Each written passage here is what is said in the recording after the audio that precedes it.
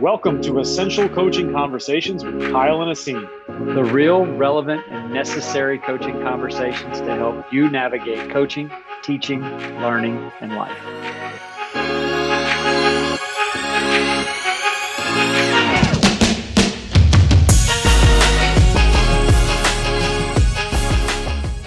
Welcome back to episode 8 of Essential Coaching Conversations with Kyle and Asim. I am Asim. And I'm Kyle. Just to remind you what we sound like, because I know it's been a week since we last put out an episode, but at the time of this recording, we just hit 500 total listens, which I don't know about you, Kyle, but that still to me is 494 more than we originally thought we had.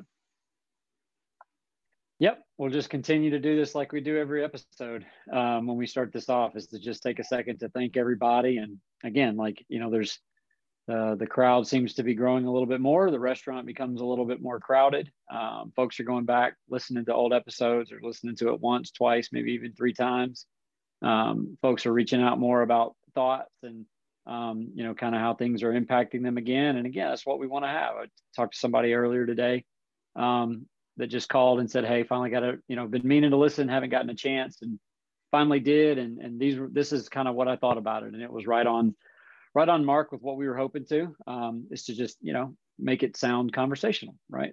Central Coaching Conversations. And he basically said that he felt like he was in the car having a conversation with us, and that's what we want. And then went on to talk about, how things, hit him and impacted him, and so on and so forth. And then we got to have a conversation out of it. So again, that's the whole point of this is not to just have one conversation, but to go deeper with it, to go on to that next thing, make the next connection, close the loop. Maybe one question leads to a potential solution, but hopefully it brings up 2 or 3 more questions. And that's just how we continue to evolve and to dive into these things. So again, sort of our weekly thank you. We certainly appreciate it. And we've had a new record every day over the last month or so. We've had a new record high in listens. And so that means that, y'all are out there. And so we appreciate it. Yeah, and I want to share really quick, because I think these are, when you talk about like the restaurant being full and like, the feedback that we get, like I'm going to share something really quick. And this is from the guy who actually, his name is Ron Moore, coaches at Elizabethtown College in Pennsylvania. And he kind of was the one who spurred us to take the plunge and actually start the podcast. So shout out to Ron. But he's one of the ones who will shoot a text every now and again when he's listening to an episode. Same thing with a bunch of other people. I think, Kyle, it's nice when we get those messages rather than like ratings and reviews, because they're way more organic, right? It's not something that's canned or something we've asked for. But, when he just sent a quick text the other day and said about our body language episode that, yeah, body language is overrated. Everything is so nuanced, but the masses want to talk solely in absolutes. And I just thought that was such a clean way of saying what we're trying to say, is that there is nuance to almost everything. And those shades of gray that exist, I think coaches want to generally stay within the binary of yes or no, right? We talked about that in our standards episode, and standards part 2 of hacking your standards and all of that. Like, there is really no binary when it comes to a lot of these things. And I think that sort of tees up our topic for today, where we're talking about levels. And this is as promised. We teased this in our last episode, and we're bringing it to you, the masses, to talk about levels and sort of why we believe levels matter, and what the real difference is between the levels. And so just to give you a quick rundown, I have coached at every quote unquote level. So that's youth, middle school, high school, freshman high school, and varsity high school head coach and varsity high school assistant coach, Division III, Division I, and semi-pro men's basketball. So I have been at a bunch of different levels. And Kyle, I know you have also been at a bunch of different levels. Yeah. And again, not just to get stuck on the coaching part of this, but the education piece and just the leadership side of this as well. So I've coached youth, all the way down to kindergarten. and then coached junior high, coached high school, been at the Division I level, and now back working in college athletics and quote unquote Division I athletics in a different capacity. You get to see how these places are potentially different, but you get to see how they're really a lot of, in the same. And then from the classroom, I've worked with kids all the way down in third, fourth, fifth grade doing some leadership character development, but even just from a pure like classroom educator, I've had everything between 7th through 12th grades. And not to get into this too deeply right now, I'll get into this a little bit later, but not just one subject, 7th through 12th grades, bouncing around from different subjects. I've taught AP biology, biology 1, earth science, life science, STEM. I've taught civics, free enterprise, world geography, US history, health, just bounced around and then coached several different sports, tennis, track, football, basketball. So like I said, I want to dive into this just yet, but not just levels within one particular sport of coaching like basketball per se, but where we can take that beyond our sports. And so I think at the time going through all of that, there was a part of me that was annoyed about a lot of that. Like, hey, we need you to pick up this, or, hey, I know you just spent the last 2 years learning this particular, 7th grade science curriculum, but now we need you to take this curriculum. Or, hey, you've been teaching science. Now we need you to go over here and do history. You've never coached track before, but we need you to fill in and go coach track. And at the time you're like, man, like, how do I have to learn one more thing? Like, I just was getting comfortable at this, and now I've got to go, learn something brand new and do that. And I do think looking back over the last, 12, 15 years, while those things are difficult at the time, now you're sort of glad that you got to go through it because it teaches you so many things and you have so many new perspectives. And I became a much better basketball coach after coaching tennis. I've become a much better coach when I went from head coach to assistant coach. And I'm the best coach I've ever been now that I'm not in that seat anymore because I have such a different perspective. And so I do think that, again, while a lot of these jobs are going to be different when we get closer to the top of the pyramid, at the base of all of this stuff, a lot of it remains the same. And that is just sort of on brand with what we talk about and what we believe with the human component. Because at the end of the day, we're all working with people. And, a person, a human being, whether they be in junior high or whether they be a professional, at the end of the day are still human beings. And a lot of their context and nuance will definitely be different versus recreation and just having quote unquote fun versus being a profession. But at the end of the day, we're all human. Absolutely. And it's funny because, as we dive into this, I remember sitting in a meeting with a former AD that I worked for. And I remember him saying, you're about the right things, but I don't think you can get it done here. And that was basically him challenging me to show that I was more competitive by stomping around on the sidelines.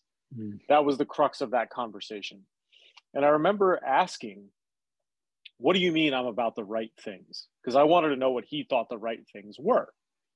And, he said, your X's and O's are pretty good. And, the kids love you and you're great with them with connecting, and kind of went on and on and on about the human component before we had labeled it the human component, you and I, Kyle. And I said, so if that's what I'm about and I'm about the right things, why does it matter where I am? And he had no answer for that question. And I think that sort of can set the table for this talk about levels, or this conversation about levels, because it really doesn't matter where you are. Your technical and tactical knowledge is only going to get you so far. Right? You can look at Jim Boylan with the Chicago Bulls. It's a really, really good example. I don't know how many of our listeners are familiar with Jim Boylan's approach at the Chicago Bulls, but he ran that program when he was there. He ran that club like it was a military camp. I mean, they were going, there was sort of this unwritten rule in the NBA of, you don't practice after a back-to-back. Well, he was like, no, we're going to practice. Right. And he completely skipped the human component part. But if you watch any Jim Boylan clinic, the guy is pretty good at explaining all of his concepts, his tech tac stuff. But he lost that locker room very quickly. Same thing with John Beilein when he was with the Cleveland Cavaliers. I mean, he wanted to do all of the same drills that he was doing in at the quote unquote the college level, and he didn't have the requisite relationship with the pros that he was coaching. And so when he made that move from very high level, quote unquote high level, Division I college basketball at Michigan to the Cleveland Cavaliers, he just sort of expected them to act the same way his players acted when he was with the University of Michigan, and sort of let him kind of do his thing and be a little bit subservient, be a little bit more compliant, not realizing that the biggest underlying issue was that he had not established trust and they didn't care that he was John Beilein. Right? The Cleveland Cavaliers players were like, who are you? Why should I listen to you? Why should I care? No, I don't want to do these 2-ball dribbling drills because this isn't going to help me win games at this level. And I think we also need to then look at separating, and this is where I was going with this, separating what happens in the NBA or the WNBA from youth, high school, and college athletics, because they are vastly different, right? They are extremely different. When you alluded to it in the open, professional athletes exist in a completely different category than anybody else that plays sport. It is their job, but it is not who they are. So the human component still matters. In fact, it probably matters more at that level because they need to be able to trust that you're going to help them get better because their livelihood depends on it. But we can't take that same concept of why it matters in the pros and apply it to the other levels because the context there is different. And if we don't understand that and we try to mirror our organizations as being these professional organizations, we will never be successful. And so that's why I think, you know, when that former AD said that, he wanted me to mirror my attitude based on what he saw on TV. And so thus I couldn't get it done because I am not that person. So two things. I want to go back to that comment for just a second. If you are, this might be one of these instances where we tell it ourselves. If I'm the AD and I look at you and I say, you're about the right things, but I'm not going to hire you for those, does that then mean that he was hiring for the wrong things? For the wrong reasons? It's very possible. It's very possible. So I already worked there. I was the head coach at the time. And this was during like a performance review with him, which, you know, I ended up retaining that job and we were really good. But I think it's one of those things where in his stream of consciousness, he was telling on himself, saying that he had not created an environment where somebody like me could be successful. Mm-hmm. Right. And so I think that gets more to the equity conversation as well as the level conversation. Right. I think that's a funny way to say it, is like, you're about the right things, but that's not what we're going to do here. And it's like in a roundabout way, it's saying, okay, well then we're not about the quote unquote right things. And that's right. We as an institution are not about the right thing. Are not about those things. Or I'm going to go out and I'm going to find somebody who is about those things, but yet they stomp around and throw a hissy fit on the sidelines, because that's really what our fans think is coaching. And so we have to play into the external formula of what they see on TV, which again, and this kind of ties me into my second point, is what we see on TV is not relevant to our life. So one of our good friends, and I don't know where he may have gotten this, but it's where I remember, or when I think of this, whose name sticks out in my mind, but Ryan Smith here in Louisiana with me, one of our closest friends, is a really good coach and coaches Class B basketball here in Louisiana. And Class B is a little different here in Louisiana because their B and C here don't have football. So when I coached at Simsboro, I was all basketball all the time, and it is a quote unquote different level. And there are a ton of things about that level that are different than coaching at a 1A through a 5A school, because you remove a massive variable when it comes to football, which everybody down here knows is king. So it's a little odd to be at a school that doesn't have football. And while that can cause some issues or some other things, it also creates a lot of advantages for your school, because you're not having to share athletes, you get them first. I mean, we literally there's 1 month a year where we didn't do anything organized basketball wise. So it's all time, year round, whatever. But the point that he was making was that he got to a place where he really wanted to find what was relevant to his particular team. And I don't even, not necessarily say level, but his particular team. If it didn't apply to him at his level and his team, then he would ignore it. And I thought that was wise, but also, pretty disciplined on his part to ignore the noise of what was happening at the quote unquote higher levels, or going to a clinic or whatever again, we talk a lot about like the DVD and the PDF, like to block all of that out and only say, okay, if this is not going to impact and benefit my guys with what we need to do to be successful now, it might have helped some teams I had 5 years ago. If I get another job in 10 years, that might be beneficial. But to make us successful right now, if it's not doing anything for me, then do I really need to be paying attention to this? And I just remember thinking like, man, that made a lot of sense. And you start to think like, why did I think of that? It's not a complicated thing to think of, but we don't tend to think through, through that lens. And that was very impactful on me, because I got to thinking too, like, how do I take that to the classroom? There are a lot of really great things I did with my 11th and 12th grade AP kids, but that wasn't necessarily applicable to my 7th graders. And some things were, there were some things that did apply and I could use, but why was I trying to force sort of the square peg into the round hole, as it were? And so then that got me thinking about, okay, well, where do we typically steal from? All great coaches and teachers are thieves, right? We steal from other people. And ideally you do, and then you give those people their credit, which is a conversation we've had a few times. But if you're stealing and you're thieving, well, all these great ideas and everybody sort of, it's a borrower's league. Where are you doing a lot of that borrowing from? Are you looking laterally, or are you looking more vertically? And by vertically, I'm not even really talking about going down in level. I'm obviously talking about going up in levels.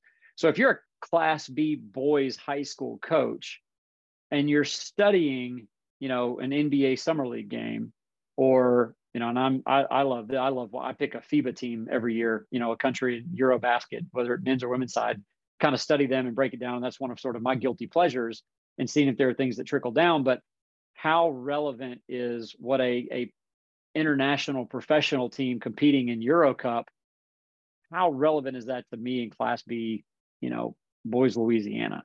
And I think it's a great question to ask, and something that we have to be very careful about, because we can start chasing these rabbits and going down places that aren't going to be real beneficial to our kids. And so when you see that excellent, X's and O's play that's been tweeted out about how to get your 4 the ball in this particular spot, but the 4 in the video is Giannis,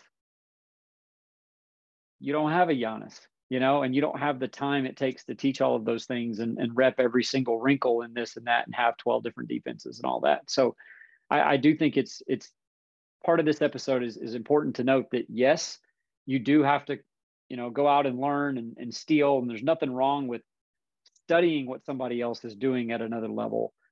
But the mystique of that level, and I think the issue that we fall into, is how many times do you ever go down in level to steal something, when really the level, quote unquote, down is not only more applicable to you, but the person who's teaching that is probably the better teacher, and the person who has to deal with more things than the person that's at the quote unquote professional level, who only has to focus on certain things. Absolutely. And so going back to Ryan for a second, I think that's probably, I don't know if that was the impetus for Raka, but I think he was really good at doing that. And I think there's a lot of coaches that really struggle to go through that Raka process. And to those that are not familiar, that's reflection, awareness, clarity, and alignment. And to us in essential coaching, congruence equals success. So did we do what we said we were going to do? Have we found alignment in how we are using the resources that we have, or collecting resources, or things like that? And so I think one of the things that I would say is probably one of the biggest areas of growth for me, and maybe coaches can relate to this, hopefully they can relate to this. Because of our conversations with Ryan, and then obviously our conversations with each other and the chat and all of those things, I spend an inordinate amount of time on the smallest things, seeing if they will align with what we're trying to do.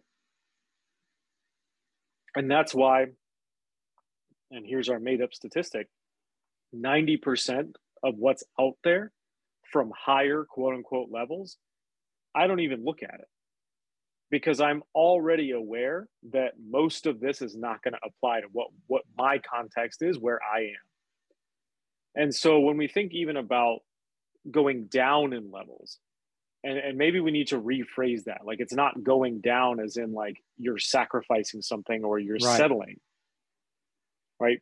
But how many times do you go watch the middle school team play and the middle school team really struggles, but you're seeing growth in real time? And how can you then take what that coach is doing and replicate it with your own team? Because I would venture a guess to say, and this is where we can really get into the meat of this levels thing. If you are an educator, not just a coach, but an educator, you are probably going to be more successful at handling all the things that coaches need to handle, plus all the other stuff. So here's an example. One of our community members, he's right right outside of Philly, probably like a couple hours outside of Philly. Coaches middle school, and he works at a software company or an IT company. The amount of conversations we've had with that individual about the overlap between what he does in his educator role, managing people, teaching people, handling people in the software industry, many of whom do not speak the same language that he does, and what he does with his middle school boys basketball teams, the overlap there is incredible. Yeah. But if this person was not taking an educator's mindset and solely thought, you know what, I need to run my read and react offense, I got to put in my triangle or, you know, my diamond press, I got to do all of these quote unquote basketball-y things that I've stolen from all these other coaches that are at a higher level than me. If he had that mindset, he would not be nearly as successful as he has been in the past with middle school basketball. And so us sitting there on a call with him and sort of picking his brain about what he does and his processes is infinitely more valuable than going to Las Vegas and spending 3 days at a clinic watching these high level, quote unquote, high level D1 coaches talk about how they get, like you said, their 4-man a touch at the rim. I don't care how you get a lob to your 4-man at the rim, because you know what? I don't have those players. Yep. It doesn't matter to me. Now, it might spur something creative in me, sure, but like, what's the return on investment of saying that I have to go learn from the quote unquote level that is above my level, when realistically, the lower you go and the less resources you have, AKA a constraints-led approach, how do I work within my constraints? How can you learn from me at the lower level where we don't have private jets to go wherever we want to go to recruit? Right there. So the nuance in this conversation is massive. I mean, there's no like binary thought here that Division I is better than Division II, than is better than Division III. The game is the same, right? It's the pace and physicality, and that has to do with the speed, athleticism, and size of the players. And obviously, there's a skill level, right? But how we learn how a middle school coach manages their program while also working a full-time job, or how a teacher at the high school level who also coaches, they have to spend an entire day teaching. They're not only planning their lessons, they're also planning practice. And so if we're at a situation where all we get to do is basketball and it still takes us all day to plan practice, either we're not very efficient or that practice better be like fire. Mm-hmm. And very rarely in our experience, from what we've seen, is it actually like a great thought out practice plan, but all we have to focus on is basketball. Yeah, you show me somebody that is a junior high teacher and a junior high football coach having to handle 60, 70, 7th and 8th grade boy football team while also teaching a full math load and drives a bus and is in charge of FCA and has a family and does all that. Like, I want to hire that person. because they've had to learn and figure out and do and handle all these things. And it's just, at what point did we get to where knowledge and, all the good ideas, all of that sort of stuff trickles down in level, when in reality that stuff will trickle up. And you can't, and it's not to say that like every coach at Division I or that's a pro doesn't, think this way or get this way. Because we've had conversations with people that coach pro, that coach high D1, that you can catch them, and I don't know necessarily why it's not more open and honest, in a public forum. But if you can catch them sort of privately, and they'll tell you, like, I learned more from my junior high coach when I was playing than I did my varsity or my college coach. By the time I got to college, it was a job, or whatever. We kind of ceased learning. It was just, hey, perform. Or that they will go, across town to the high school coach or the junior high coach and watch what they do and maybe see if that spurs some ideas. Because it's like, oh, at our particular level, we only get X number of hours. Okay, we'll cut that down, by 50%. And your kids aren't skilled and they don't know what you're talking about. And they're distracted by what all was going on throughout their day. And they just want to leave and go play with their friend. Like, you have to engage that group. That is somebody who's got it going on. That's somebody who understands engagement, connection, speed, health, that gets the priorities of these things. And I want to say that our buddy Brian has talked about this before. And that, like, a lot of times people say that, teaching and coaching are the same. And he will tell you, no, they're not. Coaches get to work with kids who want to be there. Teachers have to work 90%, made up statistic, of those kids that are in your classroom. They don't want to be there. Show me a junior high math teacher who's got a classroom of engaged individuals who are performing and learning. That's who I want running my program if I'm hiring. That's who I want to learn from, because coaches have so many inherent things built in versus their educator selves, where, okay, well, if you don't want to be here, just fine, I'll replace you with the next quarterback. If you don't want to show up to these voluntary workouts, quote unquote, and do this, then I'll just move on to the next person. Well, we don't get to do that in the classroom. You've got to teach who shows up, and you got to go to class.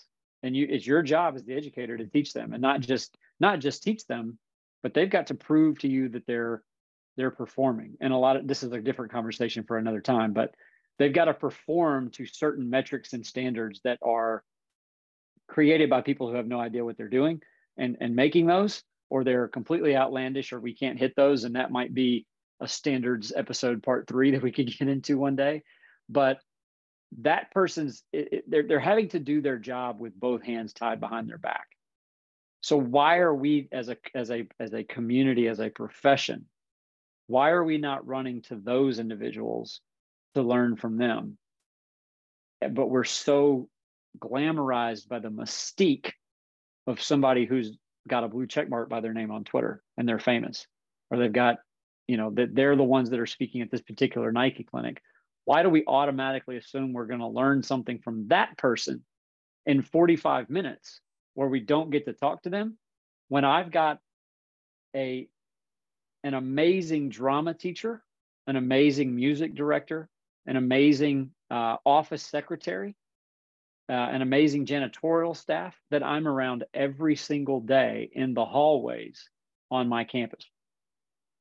Why we think we're going to get something over here when really the value is already where we are, I think is something that I don't know how you change that. I guess that's kind of what I'm rambling on now, but I'm kind of saying all this stuff, hoping that if you're listening to this, who are those people in your school that you can think of where it's like, man, I've never thought to go talk to the junior high band director about how he gets 50 13-year-olds to sit there quietly while holding instruments and listen to him. The person that can work that magic, that's who you need to be learning from. And I think that's like the beauty of what we do here, and how rewarding this whole experience has been with having Essential Coaching and like developing this very, very deeply connected coaching community, is that we do get to learn from not only the people in our organization and that we get to talk to on a daily basis, but what they are going through, like the situations that they have to deal with. And so we're getting so many reps in community building, in problem solving, in decision making. And I would venture a guess to say that it's not just the sheer number of decisions that, like a high school coach has to make, or a junior high coach or whatever. It's the type of decisions where those people have so many more things that they have to do on a daily basis. And they also still have to function as a human being. So that amount of film that the college coach watches, the high school coach is watching the same amount. They all have the same 24 hours in a day, yet 6.5 hours of that high school coach's day is taken up by teaching something that has nothing to do with their sport. And they have a commute, they have a family, maybe they have staff meetings after school, right before practice. Oh, and also they're filling out those scouting reports. Also, they are cleaning the gym. Also, they are doing all of these things. All of a sudden, that 24 hours becomes real slim. I was about to say they might also be working a second job. They might also to be able to support themselves, side hustle wise, or summer or weekend. And not only they're having to make those decisions, they're having to make those decisions by themselves, alone in a lot of ways. Mm-hmm. Because even if they do have help, it's just somebody that they could find, or a volunteer, somebody that's not nearly as invested into the program that they are. And so which again, an impetus for this community was, man, I just need somebody that I can bounce an idea off of. If I've got to make 100 decisions today, what are the likelihood that I'm making half of them are good ones, or going to turn out well? Well, if that's the case, if I could just ask somebody their opinion, or talk to somebody about, could I bump that up to 90%? And a lot of times these lower levels are having to not only do more with less, but they're having to do it by themselves, which can just, if you start to think about that, it just becomes very mentally taxing to even just think about. And with more people, right? If you're a high school varsity coach, and this is the levels conversation that we're talking about. If you are a high school varsity coach, in most places, you have freshman sports, you have JV sports, you might have a sophomore team. You're in charge of all of those kids. You're in charge of all of those parents. You're in charge of fundraising. You're in charge of organizing all of those people. And yet we glorify the D3, D2, D1, whatever coach who literally has a roster of 12 to 18, 19 kids. And yes, we're not saying that job is not difficult. That is not the point of this episode. The point is, we don't need to get caught up in this mystique, as you said, or sort of this glamorization that just because somebody has a particular title, just because somebody coaches at a particular level, means that they are automatically the better coach, the better organizer, the better educator, the better office person, the better CEO of their office, et cetera, et cetera. I would venture a guess to say, and we talk about a constraints-led approach all the time. We talk about game sense approach. We talk about game theory, game models, all of that. The coach that doesn't get to pick their talent and has to coach who's in the gym is the one that's going to be more successful when they have more talent to play with. And I've seen that firsthand. Like me personally, I've seen that firsthand. The game is the same throughout. It's how we activate the people that are in that program. We talked about this on one of our other episodes. You recruit your edge. The high school coach that can get the kid that doesn't have any interest in basketball to come out and play for their team and develop over 4 years, as opposed to just wanting finished products to come in and contribute so we can get another contract, that level of motivation is extremely different. That level of engagement from that coach is extremely different. And it's funny because when we first started Essential Coaching, here's a little insight into some of these early conversations that we had. We had a lot of people that watched those clinics that we gave back in 2020. All right, we had a lot of people watch them. And we had some D1 folks reach out about joining our organization when we first started. And I'll never forget, we had a Division I assistant, not a Power Five assistant at the time. One of the first questions that person asked was, "How many D1 clients do you have?" Yep. And at the time, we said, "Well, we don't have any D1 clients." But it doesn't matter. You could be the first D1 client. We're still going to treat you the same way as everybody else, because your context is going to be different from someone else's. And we want to get to know who you are, because we take an equitable approach, not an equal approach, to helping all of the people that we work with. And this particular individual told us how he has, 4 kids at home, and he has no time to do anything. And he gets real frustrated at work. He comes home and takes it out on his family, and he needs balance and this, that, and the other. And I said, and we both said, like, dude, we can help you with that. That's what we do. And we never heard from that guy again, because we didn't have any D1 clients.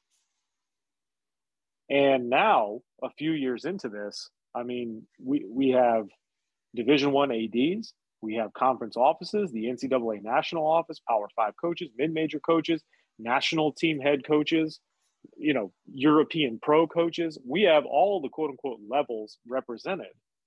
But the work we do is still rooted in, how do we build the human component as the foundation and work our way through to alignment and congruence.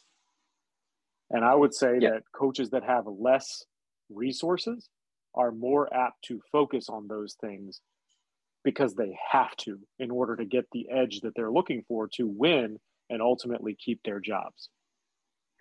Yeah, I think the most interesting thing, and probably the biggest thing I've learned since we've had these conversations with people at all these different places and levels. And again, I take levels out of just the context of basketball to other sports, but also out of sport in general. To your teachers around campus. We talked about police officers, medical professionals, business people, IT people, whatever. And it's the same thing as like what I've sort of experienced in my career, having all these different subjects and all these different levels and all these different classes. The titles and everything are different, but at the end of the day, the job is always the same. The job is people. The job is the human component. And when we have a conversation with a European national team head coach, or we have a conversation with a Division I assistant, or we have a conversation with a D3 head coach of another sport, or we have a conversation with a junior high teacher, or a conversation with a nurse, those conversations are ultimately the same thing. And the same things come out of them, because we're able to, we have to ask the same questions. And then those same questions take us down all these nuanced paths. But it's amazing to me how similar each of those conversations actually are. And kind of they all end up in a very similar spot. We go about them in different ways, and we end up there a ton of different ways. Some are a little bit quicker, some are a little bit slower, some are roundabout, some are more point A to point B. But we always kind of start with those same questions, and we end up in a very, very, very similar place. And to me, that has been one of the biggest lessons that I have learned in just being blessed enough to have conversations with everybody, and to thinking that no, not everybody is having to do something completely different at all these different levels. And just because, and it's not just because somebody is at a higher level means that they're smarter, for lack of better phrasing. It also doesn't mean that somebody at a lower level is dumber. And so I think those both of those things work. So it's not that we should automatically look up to the person in the higher level. It also means the people at the higher level don't necessarily need to look down on the people that are at the lower level. And then again, if a lot of this comes down to the people that get to make the decisions. If you are an AD, or you're somebody that's hiring this, if you're a high school AD, what's the likelihood that you would hire a junior high coach to be your head coach? If you're a Division I AD, how likely are you to hire the successful NAIA coach? If you're a college, say you're a D2 head coach in football, how likely are you to hire the high school offensive coordinator? And it's like you can't go down to hire somebody, but at some point, every person at those other levels had to start somewhere. You can't get the experience without getting the experience. And we've touched on this some too, where like players kind of just they're in that world and they make connections, and they there's a certain level of understanding, or just sort of, expectation that they're going to know how to coach because they played at a certain level. And so they're able to kind of walk into some of those situations and those jobs. But it becomes extremely difficult for somebody that's at the lower level to get a look and to get the opportunity to quote unquote move up, which first off, there's an assumption that the person would want to. Just because you coach D3 doesn't necessarily mean that you have to get to D2 or that you even want to get to D1. What the other thing that has been really eye-opening to me with a lot of the D3 people that we've talked to, they don't want to work at D1.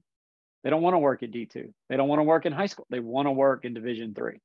A lot of your Division 3 coaches are in Division 3 because that's where they want to be, and they couldn't be happier than where they are right now. So just to assume that they're in D3 because they can't get somewhere else, or that they've maxed themselves out, is a complete falsehood. And a lot of times, like you said, those are the people that are having to do the most with less. And those are the people that should be giving these clinics. Yeah, it's funny because I had those conversations with some D1 coaches, and they were like, I know you want to be a D3 head coach and you might have to move up to go back down. And I was like, wait a minute, there's no moving up to go down. I don't see this as up or down. I think each experience is different. And ultimately, like, the reason we talk, myself and some of those D1 coaches, is because you want to learn from me, but I'm at the lower level. So what does that really tell you? And that's where some of that dawned on some of them. And listen, these aren't contentious conversations. These are people I consider friends. They're people that, I look up to because they've done a lot with their experience too. But, just to say, like, you have to move up to maybe move back down or whatever, like, I don't think there's any such thing. I think, if you are able to learn, and this is something we try to instill in our players, right, to be lifelong learners, you can't just pick and choose who you want to learn from, right? You can't just say, like, oh, I only want to go listen to D1 coaches because they are the best of the best. I would really love to see how somebody like John Calipari comes and coaches some random Division 3 team when he can't get future NBA guys on his roster, right? When he's got brain surgeons and future finance guys on his roster, how's that going to work for you? And I think that's like, to me, that's something that you have to think about too, is like, if we took away the disparity in talent and we were just at the lowest common denominator, I say the lowest common denominator in terms of, athleticism, skill, all of those things, which coaches are inherently going to be more successful, or the perception of successful? It's probably going to be the people that have done that before, where they've had to maximize with less. And so when we think about even prioritizing speed or prioritizing health or prioritizing engagement, connections, whatever it is, the coaches that have quote unquote less or are at a lower level are generally the ones that can do those things better, because they have to in order to be successful. Otherwise, they're never going to. They're never going to be able to find that edge in order to compete with the best teams in their league. And I think it's sort of speaks to the old adage that people use, but it's an incomplete phrase of the jack of all trades is the master of none. That's an incomplete phrase that we've adulterated, just like competition, right? Just like recruiting, right? There's things that we need to be thinking about and sort of reframing. The original phrase is a jack of all trades is a master of none, but oftentimes better than a master of one. It was meant to be a compliment. Right. Right. So maybe you don't have a specialty, but at least you're good at a lot of things and you can actually go do something with that. And so I think as we sort of get, higher, and again, we know what we're talking about here. As you go up, specialization becomes more important, where you might need to be a better, you need to be better at NIL now, right? So there's a specialty for somebody on staff there. You might need to be good at,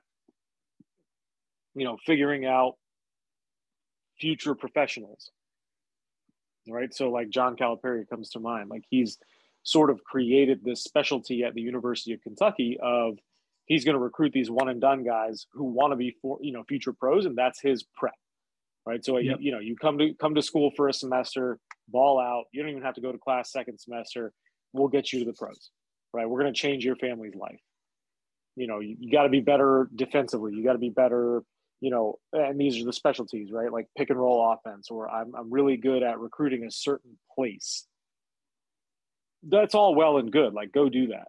But if we were to take you out of that context and put you somewhere where you have to be really, really good at a lot of different things and wear a lot of different hats, I'm not sure. And Kyle, correct me if I'm wrong, or like let's ask some questions here for our audience. Like, I don't think that would work very well. But if you took that same coach at the quote lower level, who is that master of none, but also is better than a master of one, and you put them at that higher level, they would probably be very successful. Oh yeah, 100%. And you mentioned Calipari, and if anybody out here can make this happen, I still think a great reality show would be taking coaches at that highest level and making them have to coach like a junior high season where their job depended on it. And they had to deal with and go through kind of daily life of coaches that are having to teach math and do all that kind of stuff and kind of handle it and just see what that would look like and what their thought process, if they would be honest about it. So if anybody out there could help me make that show happen, well, let's do it. I think that would be amazing to kind of watch and see, but I do think we would learn a ton from it too. And I think they would learn a ton from it. It's like that movie Rebound with Martin Lawrence. You ever see that movie Rebound with Martin Lawrence, where like he was the big D1 coach at like USC or whatever, and he fought the mascot. So his punishment was going to coach that junior high team. Same concept, right? We need it in a reality show. Yeah. Yeah, absolutely. Absolutely. And I think like Nate Oates is a really good example of this, right? Nate Oates was a high school coach. I think like 8 years ago, Nate Oates was a varsity head high school coach in Romulus, Michigan.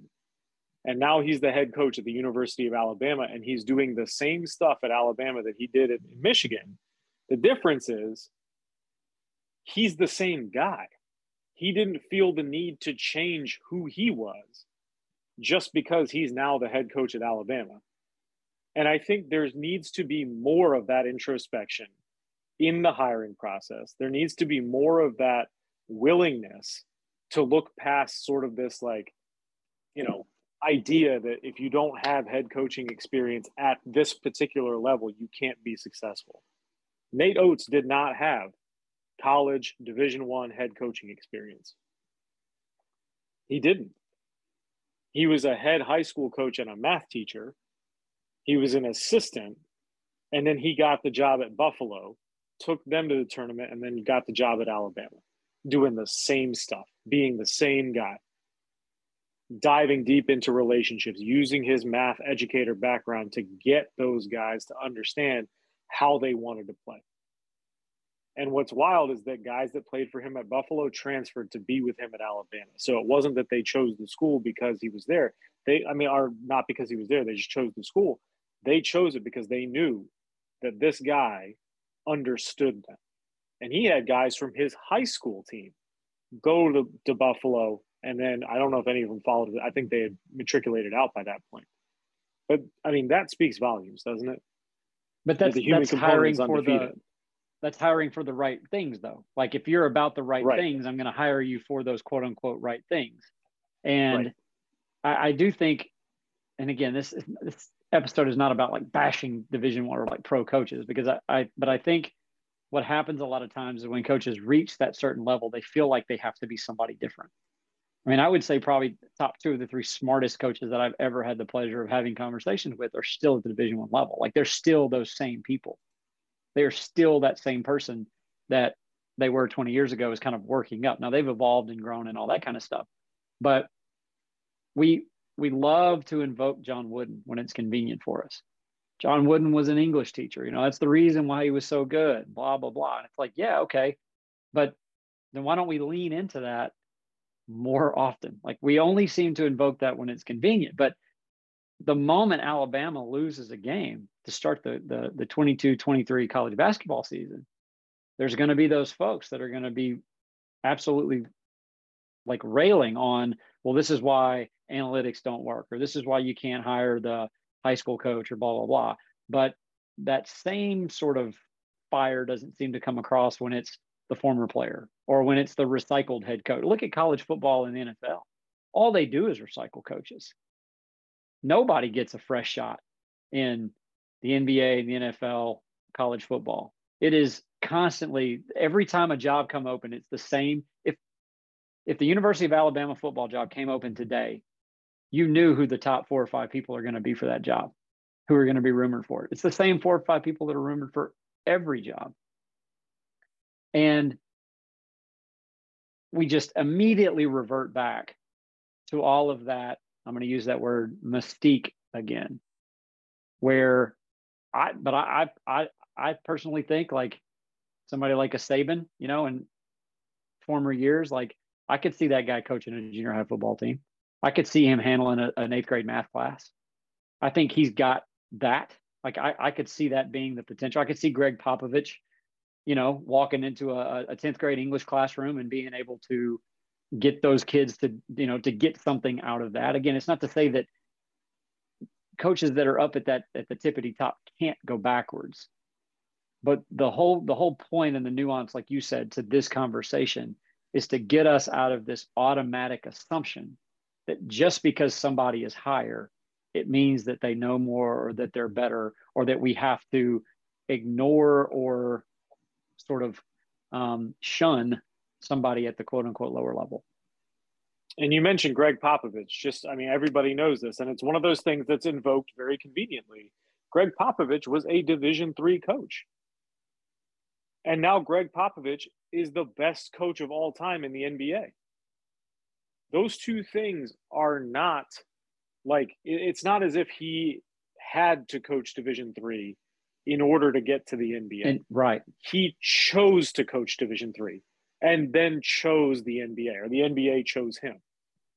Right? He's the same guy. And what helped him at Division III turn around, I believe, is Pomona Pitzer, I think. What helped him turn them around is the same thing that turned the Spurs around. I mean, I think in the modern era, like people look at the Spurs and they're this dynasty. Well, yeah, they had, you know, David Robinson, Tim Duncan, Tony Parker, whatever. And the Spurs are like my favorite team, right? I grew up in their era of dominance. But before Greg Popovich got there, they were terrible. Right? They just weren't good. And they were mediocre at best. What changed? The human in the building changed. And nobody cared that he had been a Division III coach. In fact, that probably helped him get that job. Just the same way that there's high school coaches out there right now that I know if I got a head coaching job tomorrow, I would call that high school coach and say, hey, come work here. And I'm going to let you do your thing because I've seen how you operate based on our conversations in essential coaching and in our, you know, ROCA processes and just building that relationship. You are about the right things and you can get it done here because we are going to be about the right things that you're about. And I think that's where the alignment piece comes in. It's not to say that colleges don't know what they're looking for. The NBA only has an archetype that they want. So maybe some of those things are true.